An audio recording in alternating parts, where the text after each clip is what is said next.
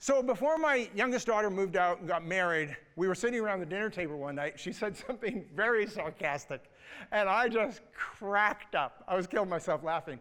And Kathy turns to her and says, "Danica, whatever you do, don't turn out like your father." And I said, "Kathy, I'm sitting right here." She says, "Oh, don't take it personally."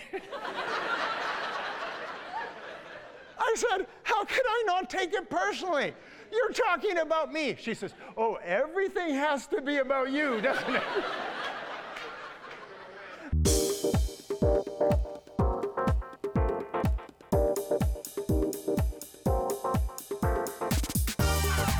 Welcome to Church of the Rock from Winnipeg.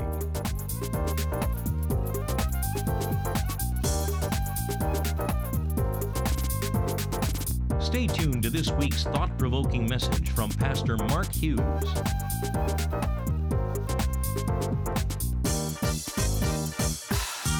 So today I'm doing part 2 and concluding my little mini-series called When the Tough Gets Going.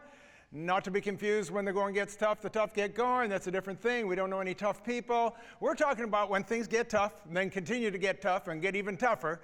And what do we do about it? And last week we looked at that, and we discovered this. You didn't like it, but I said things usually get worse before they get better. Wasn't that a great message? And but we found out that we had a promise from Psalm 34, and it was this, that many are the afflictions of the righteous, but the Lord delivers him out of all. It delivers them out of them all. So here's what we're going to do when the tough gets going. We're going to take this to another level, and I'm going to take you to a verse that you all know. I'm sure you all know of it. You've heard it many times. It's kind of one of those ones you love to hate, but it is such a powerful and instructive passage, and it's in Romans chapter 8, verse 28. As soon as I start reading it, you'll recognize it. And here's what it is. We know that all things work together for good, for them that love God, to those who are called according to his purpose. That's it. That's the whole message today on this one little verse. And we're going to workshop it kind of like I did with Psalm 34 last week. And I'm going to ask you some questions and you give me the answer. So the first question is this. What things work together for good? All things. It says all things work together for good. It doesn't say all good things. Don't misread that. It does not say all good things work together. It says all things. So it means good things, very bad things, and very, very bad things. They all work together for good. Now, second question. For whom do they all work together? Who? For those who love God and are called according to his purpose. See, all things just don't work together for good for everybody and anybody just because you love, God. You have to love God and be called according to his purpose, and you have to press into it, and you have to hang on to it, and you have to recognize that things can work together for good if you will put God's purpose for your life first. And I know this is sort of a challenge for anybody that's ever gone through tragedy in life, which is probably every single one of us. I mean, real tragedy. You look at this and you say, I don't know how this could possibly work together for good. I don't know how this horrible thing that happened in our life could possibly end up turning around for good. And that's where the third question comes. And you might not be able to answer the question, but how do things work together for good? How do all things work together for good? And the answer to that question is a lot to do with that word, work together. And the Greek word for work together is synergai, which is our English word where we get synergy. And we all know what synergy is. Synergy is when different things come together and they, are you ready for this? Work together for good. That's what synergy is. And so here's what I want you to think about for a moment. Bad things don't just have good outcomes. Bad things have bad outcomes. Would you agree with that? Most of the time, bad things have bad outcomes. But what happens with these bad things that have bad outcomes is they work together. All things, not all bad things, not all good things, all the things, the good, the bad, and the ugly, they work together for good. So what happens for those who love God and are called according to his purpose? He takes those bad things in your life, he works them together with other things, synergizes them with other things, weaves them into his plan and purpose for your life, and they work together for good. Are you following this so far? And so here's what my thesis is for today, is that we do not succeed in life despite our adversities, but we succeed in life because of them. I know that's hard to believe, but if we would begin to believe that, if we would begin to believe that God could take our blunders, our mistakes, our failures, I'm convinced there's actually no real failures in life. They're just failed attempts, and they're just looking for a place to succeed. And we could begin to believe that God could take even our mistakes and turn them around for good. That's what the verse is telling us. All things work together for good. So in 1968, there's this chemist. He's working for the 3M company, and he's been charged with the task of creating a super glue. Now, in 1968, there was no super glue, no Gorilla Glue, no Crazy Glue. This was his job to make the super glue. And so he was formulating, and he came up with what he thought was going to work, and it turned out to be completely feeble. It wasn't super glue, it was silly glue. And whatever he glued together, it just fell, he could just pull it right apart. It was ridiculous. And so anyway, he just hung on to it. Now, the other chemists, they mocked him for this. And of course, they laughed at him. And he said, no, this is just a solution waiting for a problem. So his name was Spencer Silver. And for years and years, he hung on to this. He said, one day this is going to become useful. Well, he had a fellow chemist there that worked with him. His name was Art Fry. And he was a choir director at his church. And every Thursday night, he would go down to the church building, and he'd have choir practice, and he would tell his choir people, now we're going to do this hymn, and this hymn, and this hymn, and he got them to stick a little piece of paper between each page, so when they were singing and doing their songs, they could quickly flip to each one of the songs. But inevitably what happened between Thursday night and Sunday morning, the pieces of paper fell out of the pages, and there they were flipping through their hymnals, trying to find the right page to sing. And he thought there's got to be a better solution. So he went back to work on Monday morning, and he went to his friend Spencer Silver, and he says, you know that silly, useless glue you created? He says, I got an idea.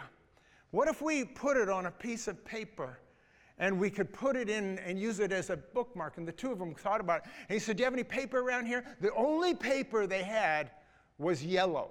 That's all they had in the shop. So they grabbed yellow. You know where this is going now, don't you? And so they went and got this yellow paper, and they put this silly glue on it, and he took it, and it worked like a charm. And of course, I am telling you the history of the Post-it note. Everybody got it. And here we have Art Fry. He loved to put those things. You go on the line, you'll see him in every picture. He's got a Post-it note in his forehead. What everybody thought was a failure turned out to be one of the greatest successes that 3M ever had, earning them, are you ready for this? $1 billion. And so what we need to recognize is that God's willing to take our mistakes and our blunders, and he's willing to weave them together for good. Because how does that work? How does it work? How do all things work together? So we're going to throw it up on the screen. Here it is. Number one, attitude is everything. Number two, action is essential. And number three, achievement is eventual. So the first one is this. Attitude is everything. If you've hung around me any amount of time, you'll know that's one of my mantras, and I have a few of them, but this is one of them. My staff all knows this. They all know that attitude is everything. And you know what? We'll overlook a lot of blunders, a lot of mistakes, even egregious mistakes. As long as they will have a good attitude about things, we'll probably let it slide. But when we look in Scripture, we find that it's really true that attitude truly is everything. And I'll give you a story you all know from Scripture, and we rarely think of it in terms of attitude, but it is. So it's the story of the children of Israel when they first arrived for the very first time in the book of Judges at the Promised Land. They don't know what's in the Promised Land. They know it's a land flowing with milk and honey, but they have no idea what's there. So Moses decides he's going to send the 12 spies. One spy from each of the tribe, and he gets these 12 men, and he gives them their assignment, and off they go. And they're gone for several days, and then they return. And of course, they have a bunch of grapes so big that they have to carry it on a stick. And they've seen land that was truly flowing with milk and honey, but there was also something else in the land. Who remembers what it was? It was giants. So then these men stood up and gave the report to the people. And the 10 of the 12, they stood up, and they said, there's giants in the land, and we are like grasshoppers in our own sight and also in theirs. And then only the two of them, Joshua and Caleb, and they stood up, and they said, let us go up at once, for we are well able to overcome it. Now here's my question for you. These 12 people, these two groups, the 10 and the 2, they all had the same experiences. They all went out at the same time. My question for you is, did they all see the same thing? All 12 of them saw the same thing, did they not? They had the same experience, they saw the same things, they witnessed exactly the same thing. So they came back with two different reports. So what is the one singular difference between these two groups of people? Their attitude. One group said, we can't do it. One group said, we will be overcome. The other group said, let us go in at once, for we are well able to overcome. You see, this is what attitude is all about. But see, here's the problem. We live in a time of such negativity today. And every single night you turn on the television and you see the same thing. Somebody whining about something, about how the world has conspired against them and the government needs to do this or so-and-so needs to do that. And I'm thinking, if that's what you want, if you want to go through life as a victim, you go right ahead. But my guarantee for you is that you will have abject failure in your life, because that's what victimhood produces. And we have to decide, are we going to be a victim or a victor? Speaking of victor, I want to tell you a story. And if you've read my book, A Greater Purpose, it's in that book, so some of you will recognize this story. But it's about a man by the name of Viktor Frankl. It's actually in his name. And he was an Austrian Jew in the Second World War. And the Nazis came in to his town, and they took a bunch of people captive, and they killed a bunch of people. And they killed his mother and his father. They killed his wife, and they killed his children. And they took him into a prison camp, a concentration camp. And he writes in a book, he wrote a book, it was called Man's Search for Meaning. Here's a picture of Viktor Frankl, by the way. And he wrote this book, Man's Search for Meaning. And in it he says, and he describes the lowest moment in his life. And the lowest moment in his life was that time when he arrived at that concentration camp. He had lost his entire family, everything he had, his home, his business, everything he had, gone. And not only that, he was stripped naked, standing in front of his captors. And as he was standing there, one of the guards spotted his wedding band on his finger, and he came over with some tin snips and cut the ring off. And that was his lowest moment. And he had a thought in that moment. And the thought was this: you can take my family, and you can take my wife and my children. You can strip me of my clothes and my dignity. You can take my freedom from me. But there is one thing you cannot take, and that is the power for me to decide how I will react to how you treat me. You see, that's the power of attitude. And he later went on, he survived obviously the Holocaust. He went on to become a very successful and eminent psychiatrist. He wrote this book and many others, Man's Search for Meaning. And his writings became the basis for post-war psychology. And he believed that everyone has the power of self-determination in their life. And they have to decide whether you're going to be a victim or a victor. We don't recognize that we can determine in ourselves how we are going to respond to every situation in life. So I'm going to tell you a Canadian story, a story you all know, and it's the story of Rick Hansen, Man in Motion. How many of you know this story? And it's one of my favorite stories because I kind of watched it play out. Here's the thing, Rick Hansen and myself, we're the same age. We're born just a few weeks apart in the same year. And I remember when this whole thing played out. When he was 15 years old, he was in an accident, and he got a spinal cord injury. He's paralyzed for the rest of his life from his waist down. And in 1980, you all remember this, he watched, as Canadians all did, he watched the story of Terry Fox as he attempted to run across the nation raising money for cancer, only to be struck down in his cancer and succumbing to it before he finished his journey. So he decided right then and there he was going to do the same thing. He was going to do it for spinal cord research, and he was going to do it in his wheelchair, and he wasn't going to go across Canada. He was going to go around the world. So in 1985, he began his journey, and away he went on this wheelchair. Here's a picture of him, young Rick Hansen at the time, and away he went. He went to 34 countries.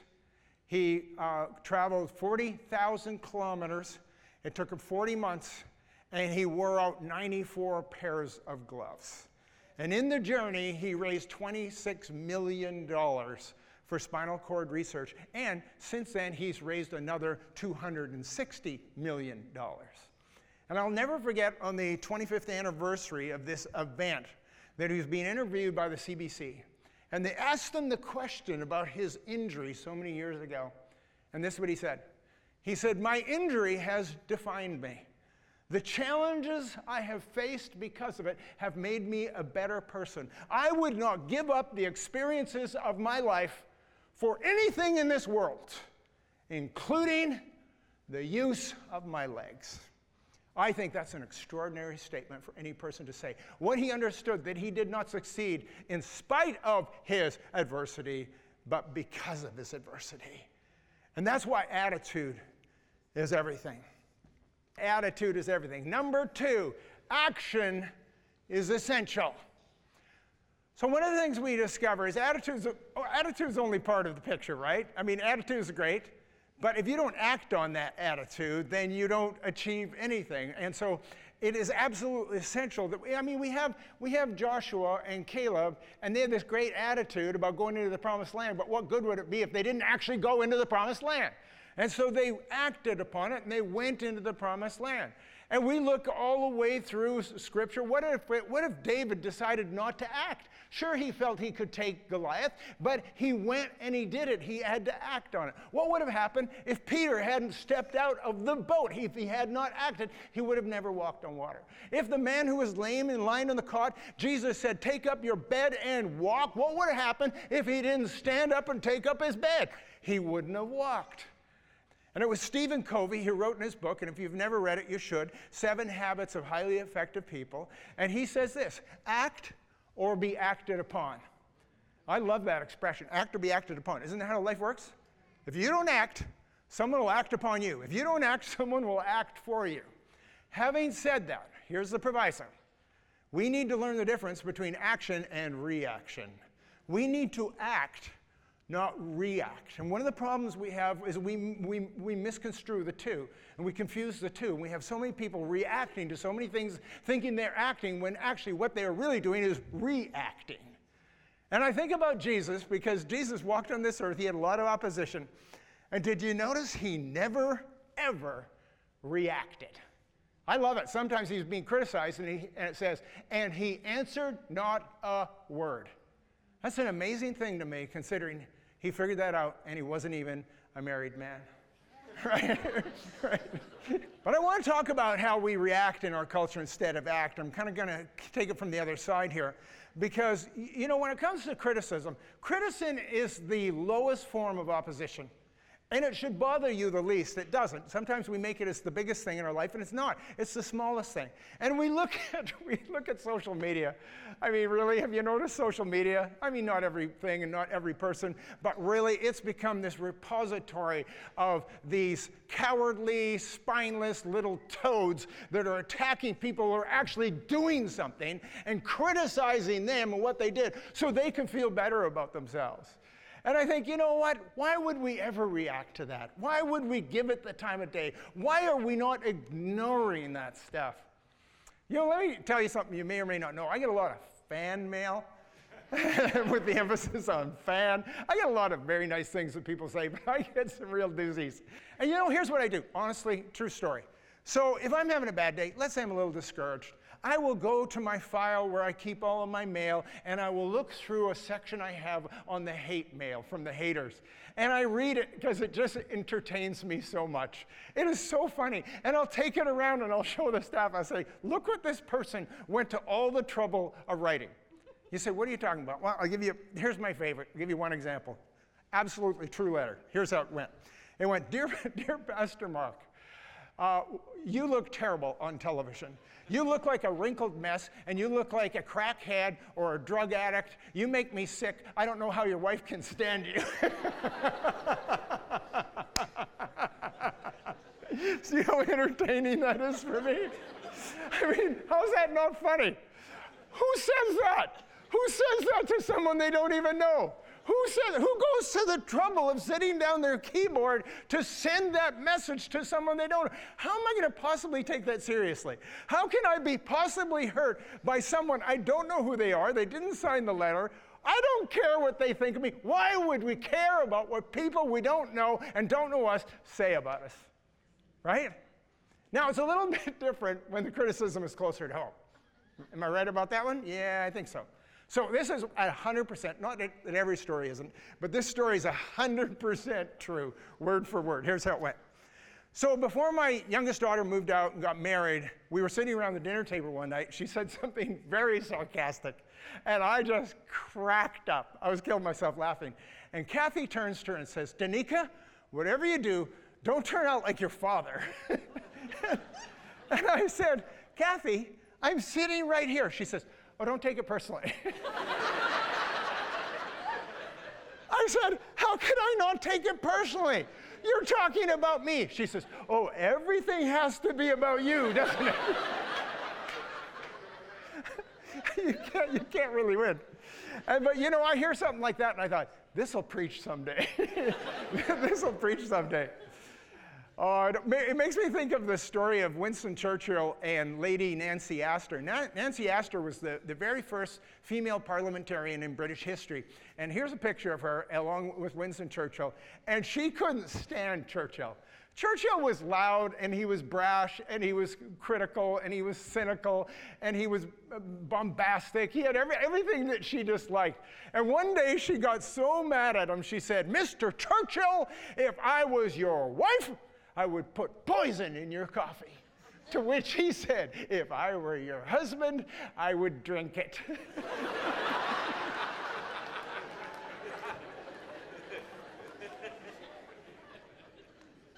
Here's what I think we need to remember, people. We do need to act, but we need to remember that we do not wrestle against flesh and blood. Isn't that what Paul said? He said, "We wrestle not against flesh and blood, but against principalities and powers and rulers of darkness in this age and spiritual hosts of wickedness." And unfortunately, we begin to think sometimes that people are our enemy, that people are our adversaries. And Jesus says, no, your adversaries are in heaven. These people on the earth, you're supposed to love them. And the ones that we call small e enemies, he said to love your enemies and to do good to those who hate you. They're not your true enemy. And sometimes we get confused and we react against them instead of loving them, acting in love and acting in goodness towards them. And he said the most peculiar thing in the Sermon on the Mount, Matthew chapter 5, he said this. He said, "Agree with your adversary quickly while you're on your way with them." And you read that and you say, why would I agree with my adversary? Why would I do such a thing? Now, understand, he's not talking about your adversary, the devil. He's talking about the adversaries we have in this world, because he's saying they're not really your enemy. And a lot of times there are battles that we fight that we need to actually lose. We shouldn't have to win every battle. You don't even want to win every battle. Winning a battle is not always a virtuous thing. You say, what on earth are you talking about? I'm talking about some battles you're better off losing so that you can win the war, the big picture. So I'll give you an example of this, for example. So I mentioned my book, A Greater Purpose, I wrote a few years ago. And one of the things I did was included this story about my family. Well, you know me, I'm kind of an open book, right? I mean, all my stories and all my experiences, they all end up in sermons, they all end up in books. And I told a somewhat embarrassing story, not about me, but about my family that I grew up with. And it was a bit embarrassing, but it was true, so I put it in the book, and it was funny, so I put it in the book, you know me. And so then I thought, well, I'll give all my siblings a copy of the book, because they'll just love it. And of course, they read it, not everybody loved it. And in fact, one of my brothers was so mad at me that I had said these things about our family and people that at this point can't defend themselves. And he phoned me up and he said, "What are you doing? You know, you're in the family dirty laundry and you've written in this book." I mean, he had something to worry about. I mean, the book was going to be read by dozens of people, right? Right. And so, you know, I had to think about it for a moment. And I looked at that story and I decided what I needed to do. And I thought, I need to lose this battle. I need to agree with my adversary. So I phoned him up and I said, "You know what? You're right. I shouldn't have included that story." And he says, "What do you mean I'm right?"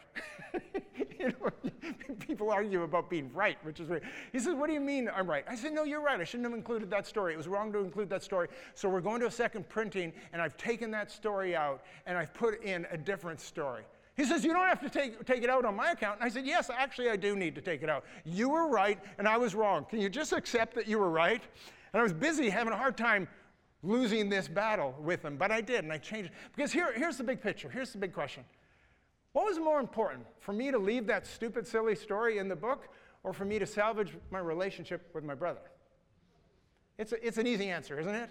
I mean, that's a battle I want to lose. That's what Jesus was talking about, where he says, agree quickly while you're on your way with your adversary. What's the point? Don't fight the battles that aren't important. Let's save our energy for the battles that do matter. Let's fight against our real enemy. Let's fight for our families in prayer and in faith and in character and in love.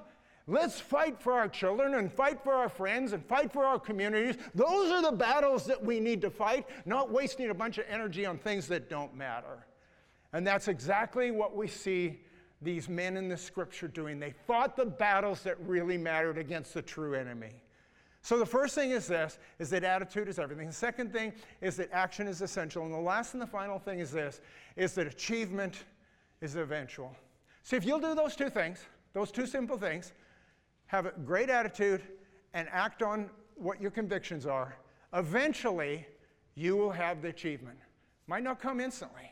I mean, like I said, it was 22 years before Joseph finally had the fulfillment of his promise. It was 40 years in the wilderness before Moses finally got the children of Israel out of Egypt. I mean, you look at these stories in Scripture, but eventually you get there. And I want to leave you with this fun final thought that I've said a couple of times through this message, and it's this. We do not succeed in life in spite of our adversities, but because of it. Now here's one of the stories I've told many times, so some of you might recognize it, but it'll so perfectly illustrate this message. And it's the story of Kevin. Kevin was 10 years old when he was in a car accident, and he lost his left arm right at the shoulder, lost his whole arm. And it was a tragic thing for this young boy to lose his arm like that. And the parents were grieving it, and he was grieving it. It was a challenge. And after he'd healed up and stuff, they're trying to get him back to some sort of life of normality. And they said, why don't you go into a sport? And they're thinking soccer? He's got two good legs. Soccer would be perfect. You don't even want your hands, let alone need them. He says, no, I don't want to play soccer. I want to do judo. They said, well, you don't have a left arm. He says, I want to do judo. So they took him down to the judo studio, and they said to the instructor, our son wants to learn judo, but he's got no left arm. The instructor looked for a moment and said, I can train him. So he started coming once a week, and he was working with him. And for whatever reason, the instructor was working separately with Kevin, apart from the rest of the boys and girls, and he was doing something unique with him, and he was teaching him one move. He said, I'm going to teach you one move. And week after week went by. He said, why am I only learning one move? He says, trust me, you need to learn this move. You need to perfect this move. This is the most important judo move you can do. So then what happened was several weeks into it, months into it, they went to their first competition. So he said to Kevin, when you get out there on the mat, just do the move. So he goes out, first match, does the move, and he wins. Goes out, second match, does the move, and he wins. Third match, goes out, does the move, and he wins. He makes it all the way to the finals. But now he's in the finals against this humongous 12-year-old. You know what 12-year-olds can be like, right? So he's wrestling this monster of a kid, and the kid is just pummeling him, so much so that the ref wanted to stop the game. And the instructor said, no, don't stop the game. And he looked at Kevin, and he said, Kevin, do the move, right? Now, Kevin knew, he only had one move, so he knew which move he was talking about. So Kevin mustered all the strength he had within him. He did the move, and he pinned the 12-year-old, winning the whole championship. And there he was, sitting incredulously on the bench with his giant trophy on his lap. And he says to the instructor, I don't know how I managed to win this championship. And the instructor said, I'll tell you how you won. First of all, you have mastered or almost mastered one of the most difficult moves in judo. And secondly, the only defense against it is for your opponent to grab your left arm. We do not succeed in life. Despite our adversities, we succeed in life because of them. All things work together for good to those that love God and are called according to his purpose. Many are the afflictions of the righteous, but the Lord will deliver him out of them all. Let's stand together, shall we? If you'd like a booklet to help you understand more about God's gift of forgiveness and reconciliation through Jesus Christ, please contact us, and we'd be happy to send you a free copy of the Book of Hope. Visit our website at www.churchoftherock.ca. Thank you for watching, and God bless you.